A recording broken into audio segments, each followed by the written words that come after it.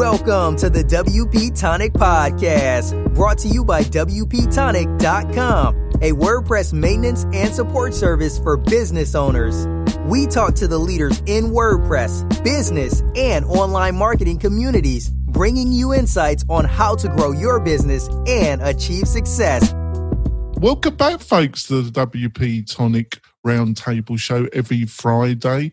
We have a roundtable show where we discuss WordPress and the web in general, tech news in general, and we make a concoction of these different stories. And you can blame me totally for the poor quality. And so the panel regularly does blame me for the poor quality of the stories that I select. But you just got to bear your woes, haven't you? So this is episode 342, and we got a great panel, and I'm going to let them introduce themselves. Sally, would you like to introduce yourself to the listeners and viewers? Certainly. My name is Sally Getch. I am the organizer of the East Bay WordPress Meetup in Oakland, California, where John is going to be presenting in a couple of weeks. And I build custom websites for businesses that are ready to have their websites work for them and not against them. Sounds good. Good stuff to me. John, would you like to introduce yourself? Rightio. My name's John Locke, and my business is Lockdown Design and SEO. And as Sally said, I'm going to be talking at the meetup down in the East Bay in a few weeks on SEO. That's great. And Spencer, would you like to introduce yourself? Spencer Foreman from WP Launchify, where we help business owners who are looking to build profitable WordPress membership sites with marketing automation. Yeah, and I listened to your podcast with another member of our panel who can't join us this highly caffeinated. It's very highly caffeinated during that. Yes, Chris Badger and his Lift at LMS podcast. I thought you did a great job there, Spencer. It was a good interview, but I want to say about the third of the way in. But I just want to say, this is like if you ever see, I don't do this, but if you ever see pictures or videos of yourself, let's say at a holiday party when you've had too much to drink, well, the synonym or kind of metaphor is me having an espresso before I talk to Chris Badgett about something that I really love talking about. It was like, so yeah. You were going at a pace, but it was, I highly advise listeners to go and listen to it because it was packed with fantastic stuff. And I'm Jonathan Denwood. I'm the host of this show, and I started WP Tonic, and we support learning management systems, membership sites for entrepreneurs looking to build a course and the educational and non-profit market. That's what we do. So let's get to story one. WordPress accessibility team delivers sobering assessment of Gutenberg. We have to draw the line. So let's start with Sally. What did you think of this one, Sally? Well, I think as with this whole business, it's rather disturbing. I think there's been a comparatively civilized discussion about it in the comments as these things go on WP Tavern, which is to say there are still some people basically telling each other you suck, and there are other people being more reasoned. But the accessibility team is basically saying, hey guys, this is not acceptable. This is much too difficult.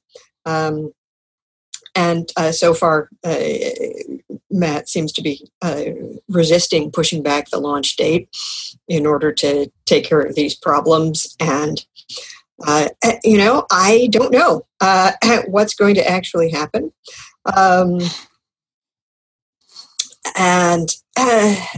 So I think, the drama continues. And, while on the one hand, it may seem like, oh God, more petty WordPress squabbles. On the other hand, accessibility is a really serious issue. It's a really serious issue for many users of WordPress who are in, government or education or healthcare and have to have the software accessible. And I have a I really hope that eventually they say, okay, as much as we wanted to launch this in time for WordCamp US, we're going to make the decision that lets us fix at least the worst of these problems to get it to a minimum acceptable level, and push it out in early 2019. Yeah, Spencer, I'm going to put it to you. Obviously, Matt Mullenweg, he's a busy guy. He's pretty busy at the present moment. What did you think of his response to this? In the post that he put in. Okay, so at the risk of excommunication, which is always a risk when you bring up the reference to the one who shall not be named, I like the fact that Matt finally made a public statement in the comments where this discussion's going on. But the devil is always in the details. And I love the fact you can skip the whole beginning of the article. Just go read the comments, because the comments are really well thought out and they're really civil, but they get to the whole everything. And this topic is exhausting me, like I keep saying every week, because just will it not be November or December, whenever this released? Let's just get it over with and be done with it. So the drama's over. But here's what I take on it. First of all, it's clear that this is not a WordPress open source anymore. It is an automatic thing. That was the best comment of all. The difference between WordPress and Squarespace may have been that people thought Squarespace was easier in Visual Editor and everything, but Squarespace doesn't have a conflict of interest to pretend that when they say we'll do what we want to do when we want to do, it's because we're trying to make money for the parent company. Whereas WordPress was this free love granola, we built this organically, blah, blah, blah. And now it's turned into all you hippies over there, shut the heck up while we decide what we're going to do to you. So when this thing comes down, and again, I may be excommunicated after this, but I mean, hey, a CEO's got to be CEO, so I don't blame him for doing it. All the BS aside is we're going to see where the rubber hits the road. It's either going to come out and it's going to be a total big pile of stinking poop, or some miracle's going to happen and they're going to delay it and allow logic to kick in and just allow the community back into the process, because no accessibility is a non-starter. That just seems so absurd to even begin to consider this and force it down people's throat. But the bigger thing I take away from this whole drama, I tried Gutenberg again. It's just not good enough to use. And like the thing about 34 keystrokes to change a font. I mean, it's just conceptually a good idea, but it's just so rudimentary compared to just any other thing you can use for that purpose. Why kid ourselves? It's a kid's tricycle. It's not a Goldwing motorcycle you can cross the country on. So just let it live and grow as it grows, but why try to force it? Because all you're doing is forcing it's not an organic community. It's not a bunch of hippies. It's not like open source. It's just Automattic's going to jam this in, and we're going to see what I think is going to be some nice fireworks when that comes out. Or there are actually a lot of things I like about using Gutenberg better than using page builders, but I can use a mouse, so I don't have to worry about the 34 keystrokes. And it does not seem fair to me that people should be shut out of using something through no fault of their own. I mean, they can use. Here's the thing. I just don't understand the business model reason why reverse the tables on this will be jammed down your throat. Click a button to stop it, and this will be the default. Just turn those around. Like, let the thing grow. And if you want to use this, press a button. And otherwise, you're going to keep using the editor until we get this thing sorted out. Why not go that way? That's the mystery behind the Automattic's business motive. And I think we talked about that last week. Clearly, $170+ million or more on the table, or 307 total, is a strong motivation to start like, hey, Squarespace is taking the lead on visual editing and blah, blah, blah, and we're losing market share, blah, blah, blah. Where's the return on our investment? Logical, yes, but against the nature of where this thing came from. You can't just excommunicate, not just me, but everybody else that has an intelligent opinion. And by the way, I love his tools, his plugin, his background. Just he's so logical. But Milan, am I saying his right name at the beginning? Milan Petrovic, right? Who's got the GD5 and the GD series of plugins. he says it so like nonchalantly to the fact. And that's a great way to approach this, which is on a factual basis, what is going on? Yeah. It's a shame that Morton isn't here because he's explained in some ways.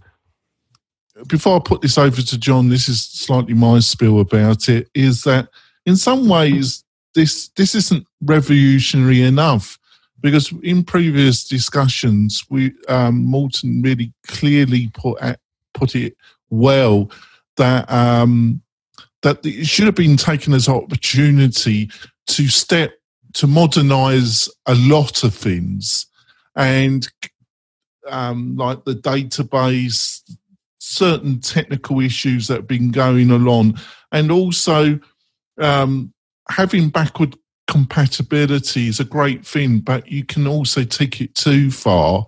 And he felt it'd been, it would have been a good opportunity to say that you can't run this on some crazy old version of PHP. You got to have modern hosting. You got to have a modern version of PHP. Well, I mean, Morton was suggesting also that we, really kind of restructure the database and how data was stored, and that one of the reasons that the Drupal community is so keen on Gutenberg is that the way their data store is structured already matches really well with the block idea. Yeah, I think that's a great point. Thanks for that. But before I put it over to John, is the other issue is about leadership, really. And being a CEO of a company is a difficult task because you got to know when it's time to really push something forward, even if it's going to upset a few people. But on the other hand, you also got to know when it's time to listen to people and change your position. So they're two very contradictory things. But to be a really effective CEO, I feel you've got to have both skills. What do you reckon, John? Yeah, I agree with you, Jonathan. I don't know that Matt Mullenweg will be the CEO of Automattic in the next 2 years, but I don't know who's going to replace him either. This is really his company, and as Spencer so eloquently stated from the comments on the tavern, this is not an open source project anymore. This is an Automattic project. And you really, if you look at it from Automattic's perspective, the only places they're making money right now from WordPress, and people say like, 31% of the web. How much of that is .com and how much is .org? Because Automattic itself only makes money off .org through vectors like WooCommerce and Jetpack and VaultPress. So really the Gutenberg project is a means for .com to compete with Squarespace and Wix and Weebly. Unfortunately, it's way behind anything that's on the market, and it's way behind everything that's a current page builder in WordPress now. But for whatever reason, they're pressing forward. A couple things that I saw online regarding this.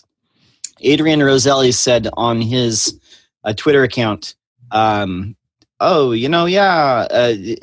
a screenshot of, he's correct, the accessibility team should have been consulted more closely and earlier in the process and blah, blah, blah. And he said, damage done, people gone, ill will created. Saying you will address it after the release misses the point. And then I want to point out here in the comments on the Tavern article, Amanda Rush, somebody who actually relies on, yes, Amanda Rush, the blind web designer, which I think is totally awesome. She is totally, yeah. And it's like, first, it's absolutely possible to make React apps accessible right now. No innovation needed. Secondly, before you can even talk about innovating when it comes to accessibility, you need to get the basics right. And that means learning HTML deeply, CSS deeply, learning accessibility fundamentals and all that. So, this is going to go forward no matter what. We'll see what happens. We'll see all the people who use WordPress that don't know that Gutenberg's coming still. We'll see what happens. But yeah, we'll just see. Right. I think that was well put, actually, John. Thank you. What? I like the part about the I'm not. I always wondered what would happen. Like if I already can't hear well, but if I lost my sight, God forbid, I always wonder what would happen. I find it inspirational that somebody can be a blind web developer. I think that's just incredible. Right? Like, I don't know how that's done, but I'm amazed. People's capacity to adapt is always inspirational to me. I mean, anyway. Classic press. Just saying. Yeah, this is just a bit of English humour. I think sometimes I think some of my clients are blind to design. I'm sorry. There we go. So on to the next story. Some truth about WordPress speed images in WooCommerce. What did you think of this one, Spencer?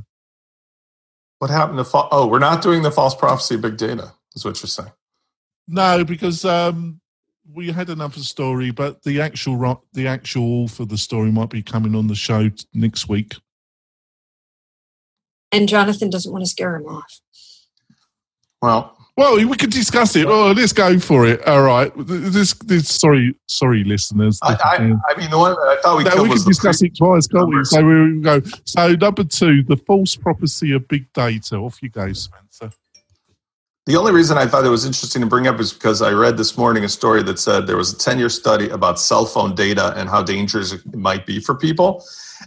They said, sorry, we can't really use this 10-year study anymore because in 10 years, the technology went from 2G to 3G to 4 to 5. So the 10 years of studying 2G and 3G doesn't matter because those phones are only used in some forest in Bangalore now and nobody else uses it. So big data, as a general rule, and it ties together with last week's, is when big data is used for political means or for scientific conclusions or for, like turn it loose on an automatic basis. Remember, we were talking about how your ID could be falsely associated with a crime and so forth. As soon as people get out of the mix and everything is voice gel hell of, press 1 to be released from prison, press 2 to see if this phone can kill you, press 3 to see if WordPress is better than Squarespace, our lives become less fulfilling and meaningful. I think that ultimately all of this blah, blah, blah, that our society is going through now is about the needle swinging back towards relationships with real people and human beings. Because, and I'm surprised we haven't had this on the show, I keep putting the video in the link. I want to talk about that Boston Dynamics company that keeps making those robots that are dogs and cheetahs and people, and they climb walls like spiders. Right, they're totally cool and utterly terrifying. They're freaking me out because as soon as those things get paired together with big data and they're being instructed, go arrest Sarah Connor. I mean, I'm on the list. And so that's where the ultimate danger comes. Autonomous critters made out of metal with machine guns that are given instructions to arrest anybody at the border or in their house or whatever.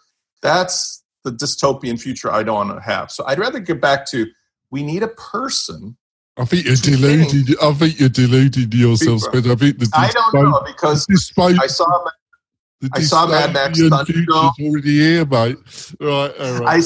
I saw Mad Max Thunderdome, and I see what happens after. It goes back to being like old Rome, and there's a guy who's in charge, and he's not a nice guy, but at least it's a small community of people with very sophisticated vehicles. There we go. That's what he's looking forward to. Lovely. Well, before I throw it over to Sally, or let's throw it over to John, actually, this is my take of what Dusty was saying in this article, folks, is he seemed to have two arguments. He had the theological kind of argument that it takes away free will, it takes away choice. It's another way of kind of crony capitalism, but done on a scientific, it's kind of quasi-science, basically. And there's also a moralistic, theological standpoint against big data. Then he throws in a bit that attacks the premise of big data. So fundamentally, when you're dealing with very complicated structures, example he uses in the article is weather. and a lot of people use weather as an example, is that your predictions through technology can get better, but fundamentally you can get what is called a black swan weather event. You can get a black swan event economically that fundamentally that big data and observing patterns cannot take into account. Would you agree with some of the statements I've just made, John? And what did you think of the article? Yeah, he mentions chaos theory in the article as well, which, like you're referencing, there can be black swan events that you can't predict. I mean, some people, let's just come out and say it, like some people are more easily programmable than others and predictable. But there's always going to be things that are out of your hands. I think big data, you can't put the genie back in the bottle. So, where do we go from here? There probably should be some regulation of how data is collected and used against people. But because the tech sector is driving so much of our GDP, I don't think that's going to happen right now. I mean, I'll remind Spencer of this too. Boston Dynamics with the big dog and all the killer robots, they were owned by Google for a while before they sold them to SoftBank. So just a reminder, Google was in defense contracting for a minute there.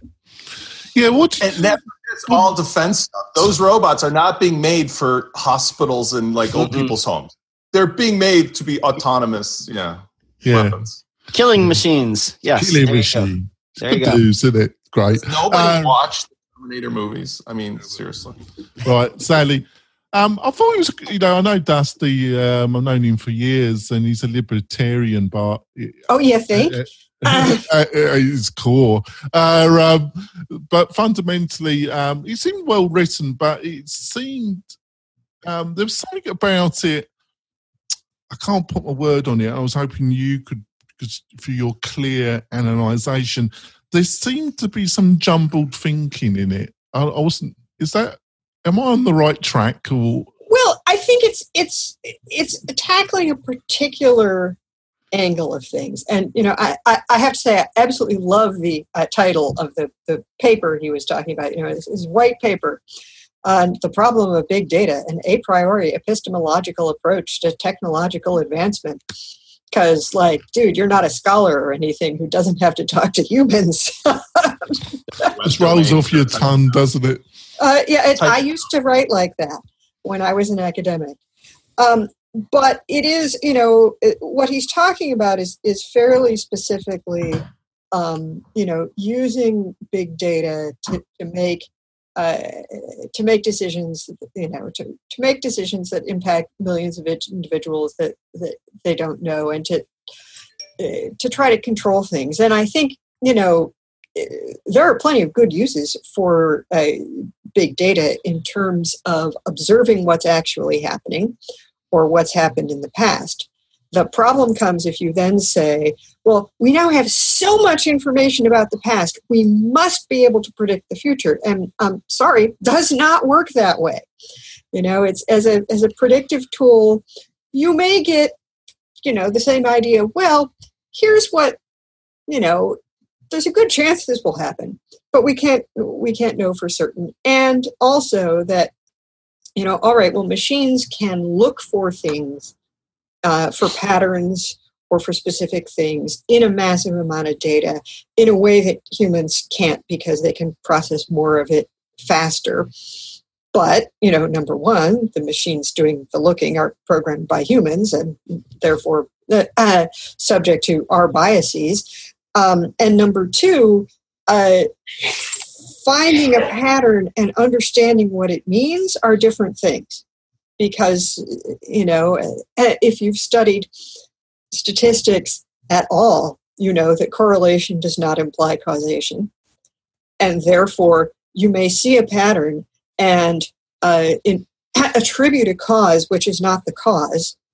And then, your decisions are going to get progressively worse from there. So I think that, the warning that just because we have a lot more information, this does not make us omniscient.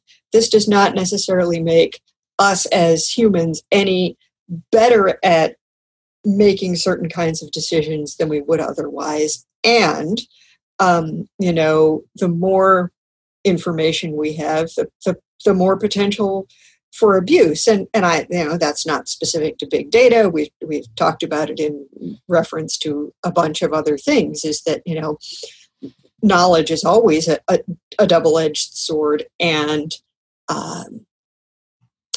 regulation tends to trail behind innovation, and law is slow to catch up with things and does not know how to handle certain issues. I think he's accurate that you can't necessarily use this data to predict the future, and that there will be people who want to abuse it, and that's true of everything.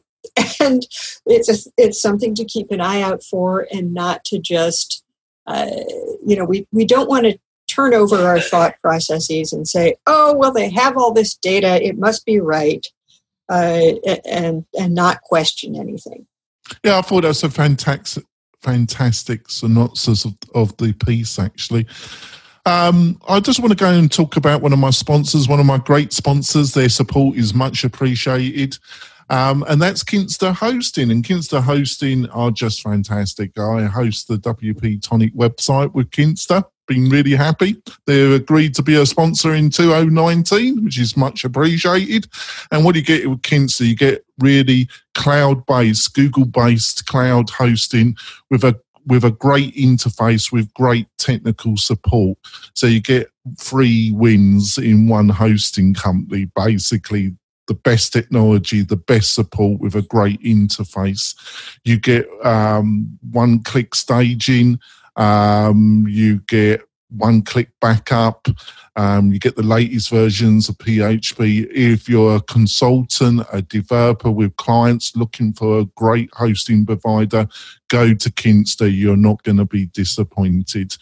Like I say, we really appreciate the support. Go to kinsta.com. Look at what they got to offer. You're going to be blown away. We're going to go for it. I'm going to add one more thing about Kinsta here. Yeah. One thing that they have that other people don't is a lot of places they have PHP 7. They actually PHP 7.1, 7.2, and right now they have the release candidate for PHP 7.3, which means your sites are going to run fast. That's great. Thank you so much, John. That is, because you don't get those options with a lot of hosting providers. You really have a lot of flexibility, and like I say, their technical support, that's the great thing you're getting from Kinsta. You're getting 24/7 support, and really good support when it's necessary. So we're going to go for our break, folks, and we'll be back, and we'll be delving in some more stories. Be back in a few seconds, folks. Do you want to spend more time making money online? Then use WP Tonic as your trusted WordPress developer partner. They will keep your WordPress website secure and up to date so you can concentrate on the things that make you money. Examples of WP Tonic's client services are landing pages, page layouts, widgets, updates, and modifications. WP Tonic is well known and trusted in the WordPress community. They stand behind their work with full, no question asked, 30-day money-back guarantee. So don't delay. Sign up with WP Tonic today. That's WP-Tonic.com. Just like the podcast. We're coming back. We've talked about the drones, the machines going to come and hunt us down and all that. Fantastic, isn't it? Such a light chat. There we go. On to something more nicer, probably. Back to WordPress. Some truths about WordPress speed images in WooCommerce. What did you think of this one, Spencer? Well, I think that the reason I like this is because it came from, I think, a WordCamp, and the way it's written and also published with all those colors gives me the impression it was done like a ransom note or one of those long-form sales letters. So I don't know if that was on purpose and it's funny, or just because somebody grabbed it from the WordCamp notes, but it has a big effect on it, because the point is dead on. It's spot on. And I can say the point in 2 seconds, but the fact that it took like this ransom note format to get to the point, which is don't use plugins to fix ridiculously large images and other crap that you put inside of your site, because basically that's what's the problem. And don't use your server to fix the stuff. Just fix the stuff before you upload it. But you had to read through this like Joe Sugarman 1984 blue blocker sunglasses ad type of a thing to get to the point, which was amusing because the pictures are hilarious. And thankfully, he clarifies that the guy in the picture is actually being nice to the cow or the bull. It's not like a hunter picture. But if you look at that picture, it looks like he killed the bull, but he actually, I think he's like hanging out with it. But that's the point. The point is valid. It is that I'd say 9 out of 10 times when we have a client who does not have something like Smush It or www. And by the way, the second is one of my favorite or least favorite plugin names or company names of all time. Like, who came up with www? Ew. Those 2 plugins are the most often necessary to fix what people do not understand. They do not understand dimensions, resolution, and pixel density. And as a result, they take a picture right out of their camera, which today is like 400 megapixel, and it's like 5 to 10 megabytes, and they just plop it right up there on their homepage with 10 other ones. And I had a client who was a very intelligent businessman literally 2 days ago. I went and looked at his homepage, still managed a pingdom score of a C+, which I don't even know. Took only 14 seconds to load, but it was 29 megabytes.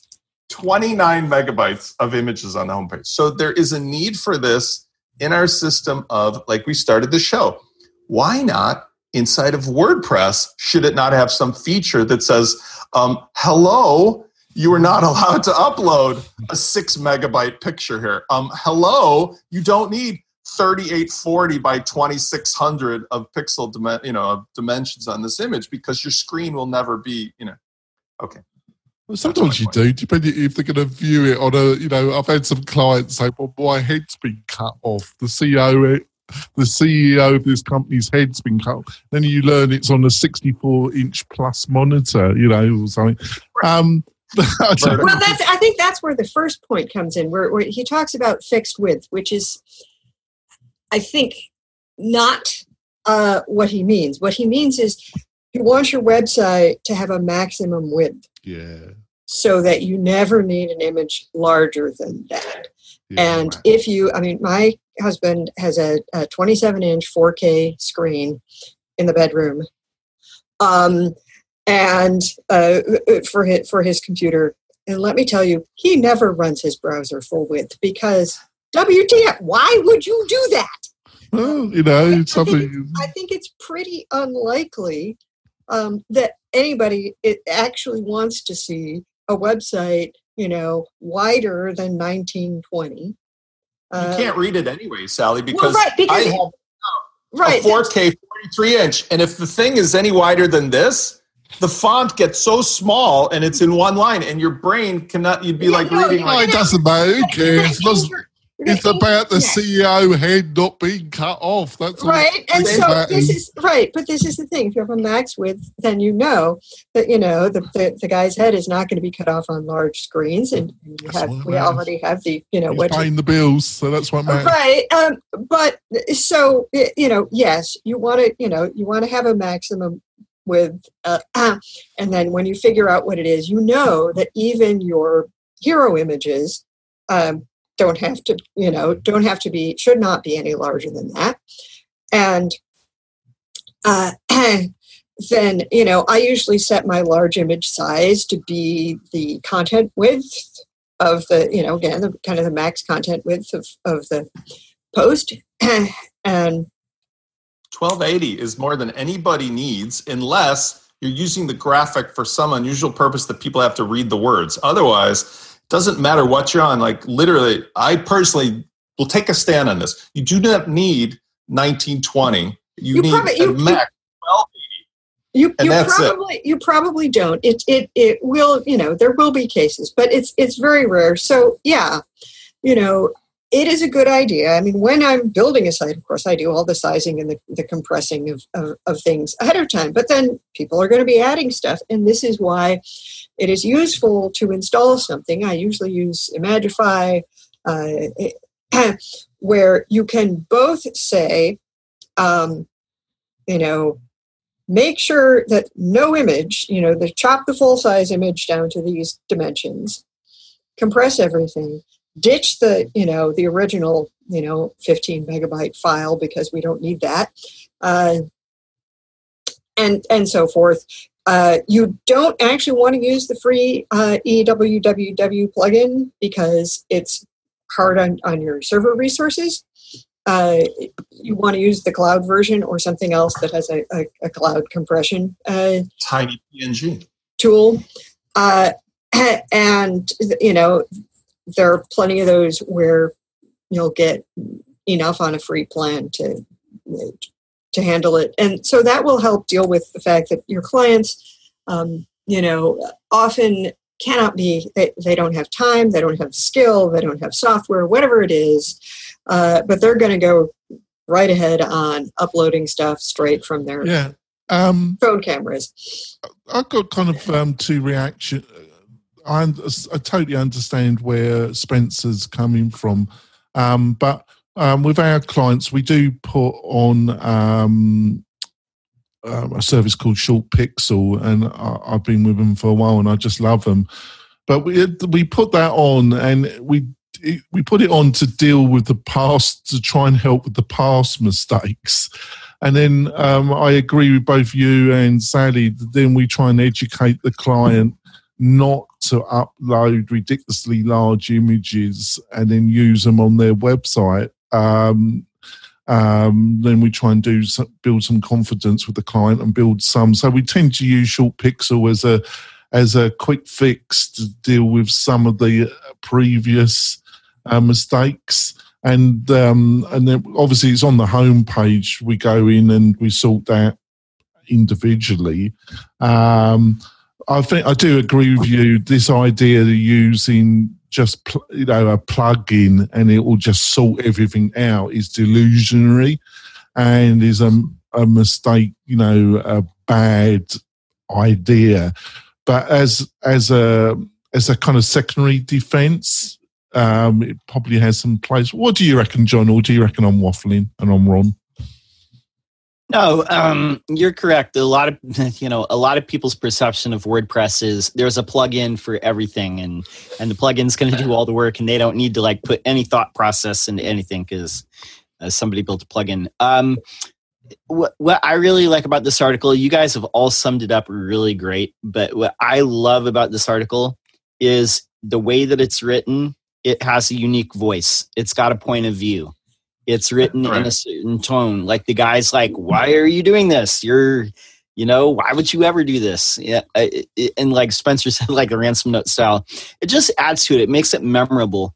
To me, it's a lot of practical advice about running an e-commerce store. You don't need, 3,000 by 4,000 images. You're trying to get speed.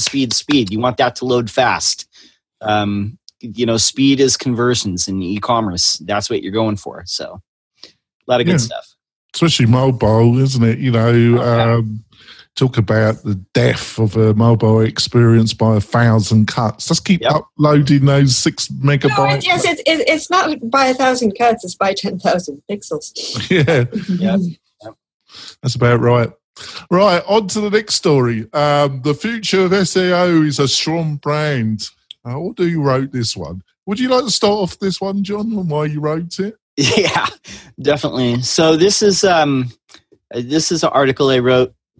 Thanks for featuring it. The point of this is 10 years ago, the then CEO of Google, Eric Schmidt, said, brands are not the problem to sorting out, what should rank above how we rank stuff. Brands are the solution. It's how we, sort out the cesspool. There's so much information that's being published every day. I think it's like every couple years, there's more content published than was published in the first 10,000 years of human history.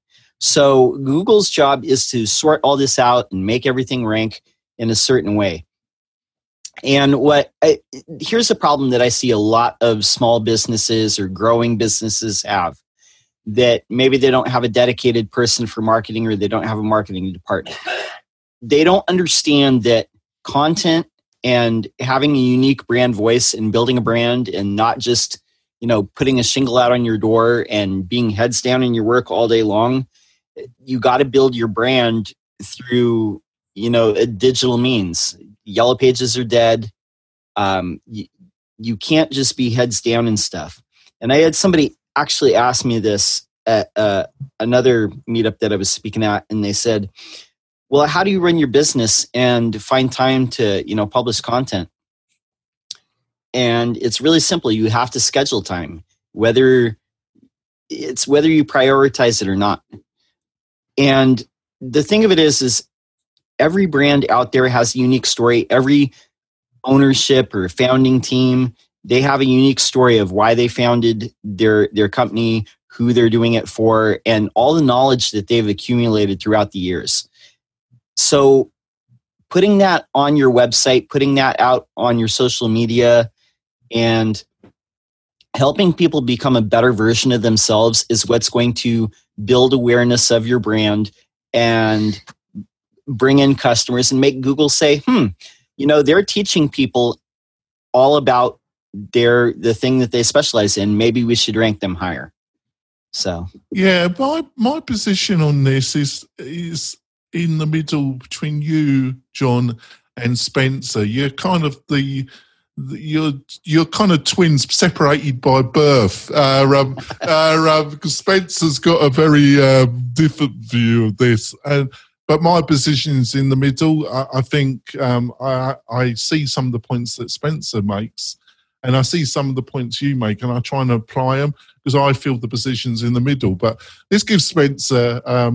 What do you think? First of all, Spencer, this is probably a ridiculous question, unanswerable, but have a quick go at it. What is a brand? What is a brand in 2018 now, where you got 1 billion websites? What is a brand?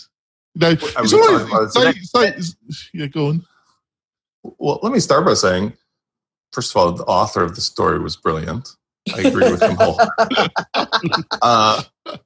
I agree, actually, and I don't think John and I ever were at odds on this point. The point I had made in the past, which he very eloquently here corroborates, is it is not enough to simply spray and pray and hope that SEO will win the day. Oh, I just made a poem, too. I like that, yeah.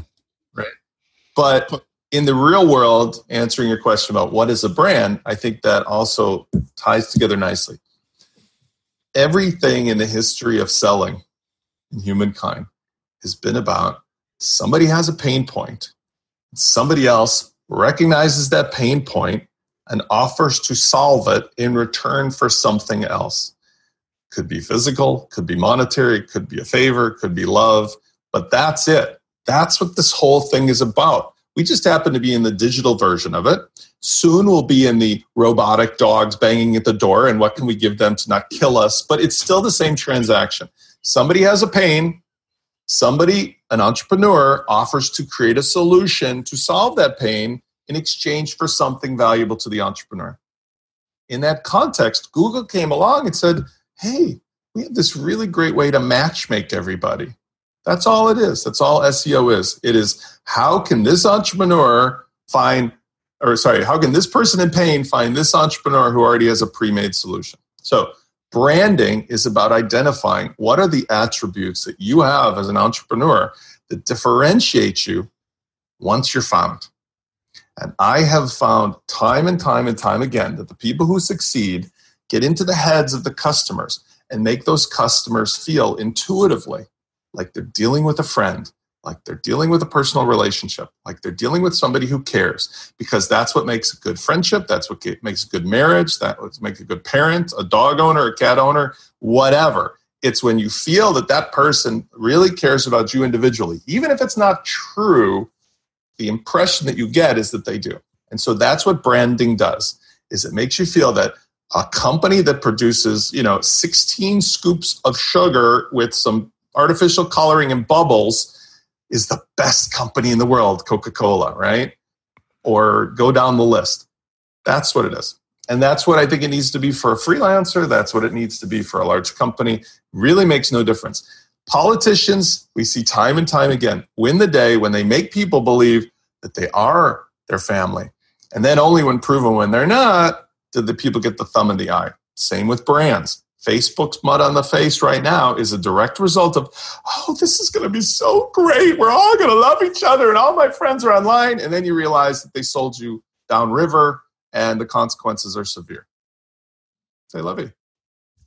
Yeah, I thought it was a good point. What do you reckon, Sally? I think it's true that SEO is, we're a long way from the day when you could, toss a few meta keywords in, or put some invisible text with a celebrity's name on your page, or stupid tricks. And if you rely on SEO, then it's going to be important to either you have to schedule the time to do it, or you have to hire somebody who can do it. And put good content out there, because as Christopher Espen likes to say, that the real secret to SEO is be relevant. And if you don't have good content, then no trick, no tool, no plugin, your technical structure of your website could be, perfect and search engine friendly, but if your content is crap, none of that is going to help. Now, for some people, most of their customers don't come via search or directly from their website, and it may not be as important to them to maintain a regular publishing schedule, but you're going to have to do, you get your customers from somewhere, so you're going to have to put work in somehow to build your business, whether that's because you do, live networking or public speaking or any of these other things. So, you're going to have to put the time in somewhere. It's pretty much impossible for a one-person business to put the time in everywhere, at least not all at once. And you're going to kind of have to, you have to take a look at it and see, well, where do my best clients or customers come from? That's probably the channel I should concentrate on. I think you got the key there, Sally. It's really, it's becoming, in 2018, it's become more and more obvious to me. Maybe I'm a slow learner. Really, I would say, I want to just add, I'm very happily dating somebody now, but I've been a single guy for a while. I've been divorced a long time, and I've dated as an adult past the age of caring about having kids and stuff.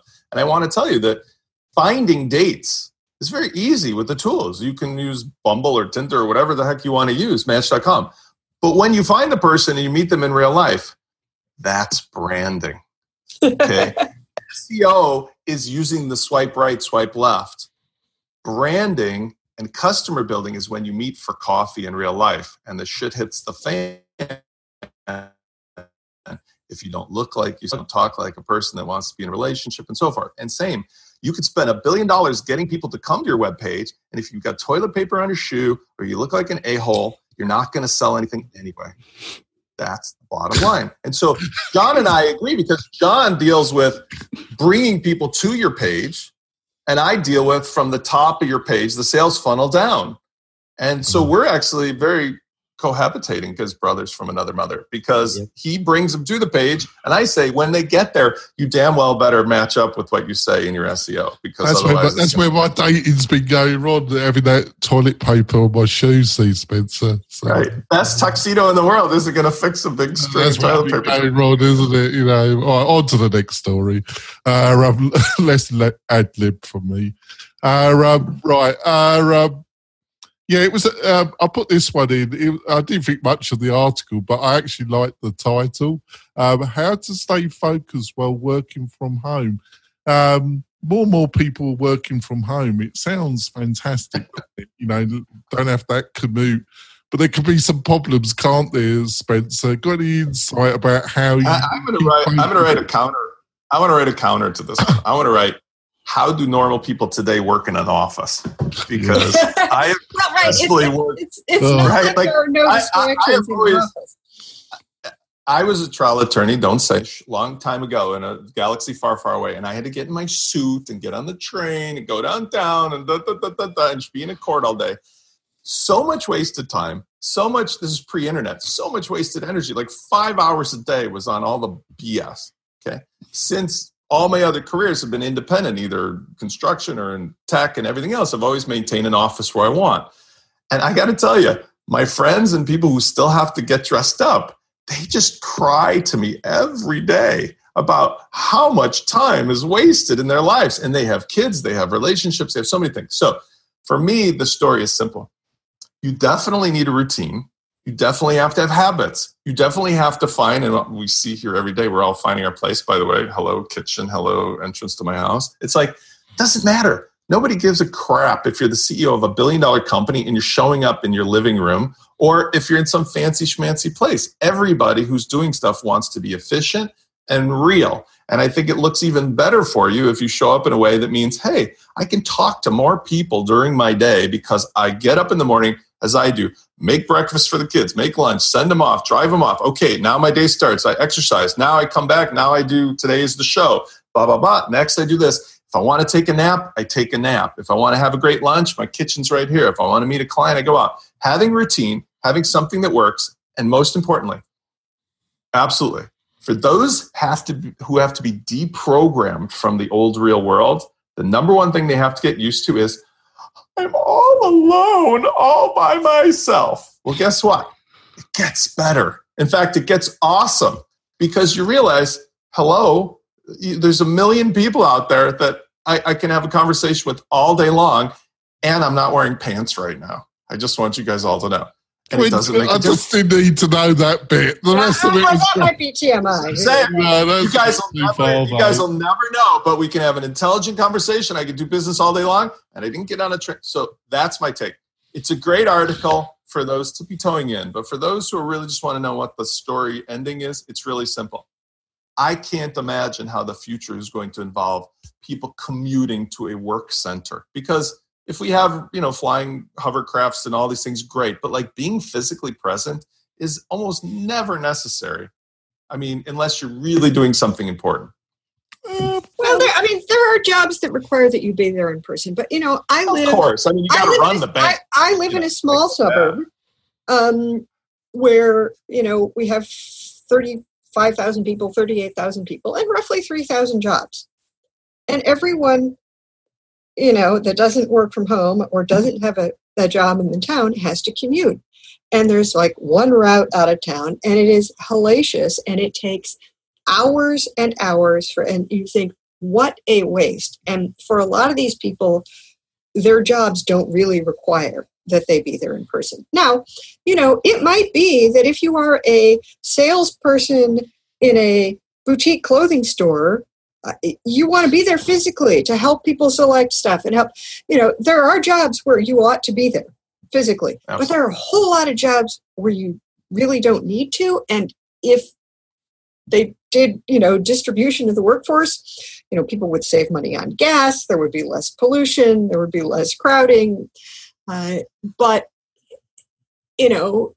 working from home is, concentrating is not usually my issue. It was very challenging the first year or so after I got married, because my husband will just walk into my room and assume that, I am available to hear whatever is on his mind. He's really great words of wisdom, which you don't really need to hear. Even though you love in theory, but you don't. The word for word repetition of the phone conversation that I just heard, because he's partially deaf and has a very loud voice. And some people have, small kids at home or there are interruptions that they don't have in their office. For other people, their office has more interruptions. But, more and more cities have co-working spaces where if your actual home is not a great place for you to work, you can go someplace to work without having to, commute for hours. Even in Oakley, they're working on putting together a co-working space. This is helpful for people.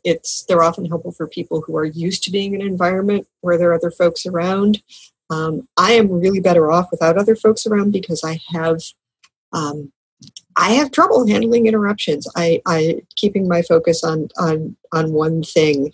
What I could do as a graduate student in an office with a bunch of other graduate students, holding office hours and talking to my own students coming in is I can't really do that today. I need it to actually be. I can't even listen to music when I work. But yeah, it's the issue. I think for most people is not how do I handle interruptions and distractions, but how do I handle, it's really quiet in here. It's not for everybody, but yeah, I think, we really need to see a much bigger move toward people not having to go into an office if there's nothing that really requires them to be physically present. That's great. John, just to wrap it up before we end the show, is how do you deal with the balance of being available for, hopefully new clients, being available for existing clients, and then actually getting something done? Got any tips and insights about how you deal with those contradictory requirements? That's a great question. So it's really weird because I was in another Slack channel and they were having this conversation about, how do you schedule calls with clients? I only take calls 2 days a week or something like that. And that's a pretty common thing. I guess it's like a little weird to me. I'm available for my clients if they email or call. I'll check my email a few times a day. If they call, I'll pick up the phone. I basically map out my week. I say this day I'm going to do 3 things. So it's usually 3 client projects or, maybe 1 thing for me each day. And I kind of get through that list. And I kind of just have that time built in to where if I need to, hop on the phone with clients, then I can. Because a lot of the people that I support, if they have a question, it's something that they need answered that day. I have an e-commerce client that I support. They're going to do $500,000 through their website this year. And, if they have something that needs to be fixed, I can't schedule it out 3 days. That's just not going to happen. So I just build in that time to where I can take care of my clients and give them good customer service. And I don't try and make each day just about doing web development or writing content or building links or doing an SEO audit. I just give myself enough time. That's great. Right, thanks for that, John. We're going to wrap up the show now, folks. So it's like I say, join us again next week. Join us live. You can watch it on the WP Tonic Facebook page. We push it at around 8:30 a.m. Pacific Standard Time. We can watch it live or give us some feedback about the topics. Maybe give us some ideas of some stuff you would like us to discuss during the show. That would be great. Sally, how can people find you and learn more about what you're up to? You can find me at WPFangirl.com. You can find the meetup at eastbaywp.com. I am at Sally Getch on Twitter, and if you can spell my name, you will find me. I am unique in Google. And John, how can people find out more about you and your words of wisdom? You can find me at my website, which is lockdownseo.com. Also, go to YouTube, Google hashtag, or search hashtag Lockdown SEO. Subscribe to my channel. I'm putting out videos once a week with SEO tips. All right. And Spencer, how can they find out more about you and your fascination with deaf robots? Spencer? Yeah, spending the rest of the week building defensive measures against Boston Dynamics. And when I'm not, I will be at WPLaunchify.com, usually without pants on, taking phone calls or help at WPLaunchify.com. Anybody who really needs help with their WordPress membership site and marketing automation. That's great. So welcome to From the Waist Up. That's great. We'll see you. I've got nothing more to say after that. We'll see you next week, folks, where hopefully we'll have another great panel show. We'll see you next week, folks. Bye. Bye. Hi, guys. Thanks for listening to WP Tonic, the podcast that gives you a spoonful of WordPress medicine twice a week.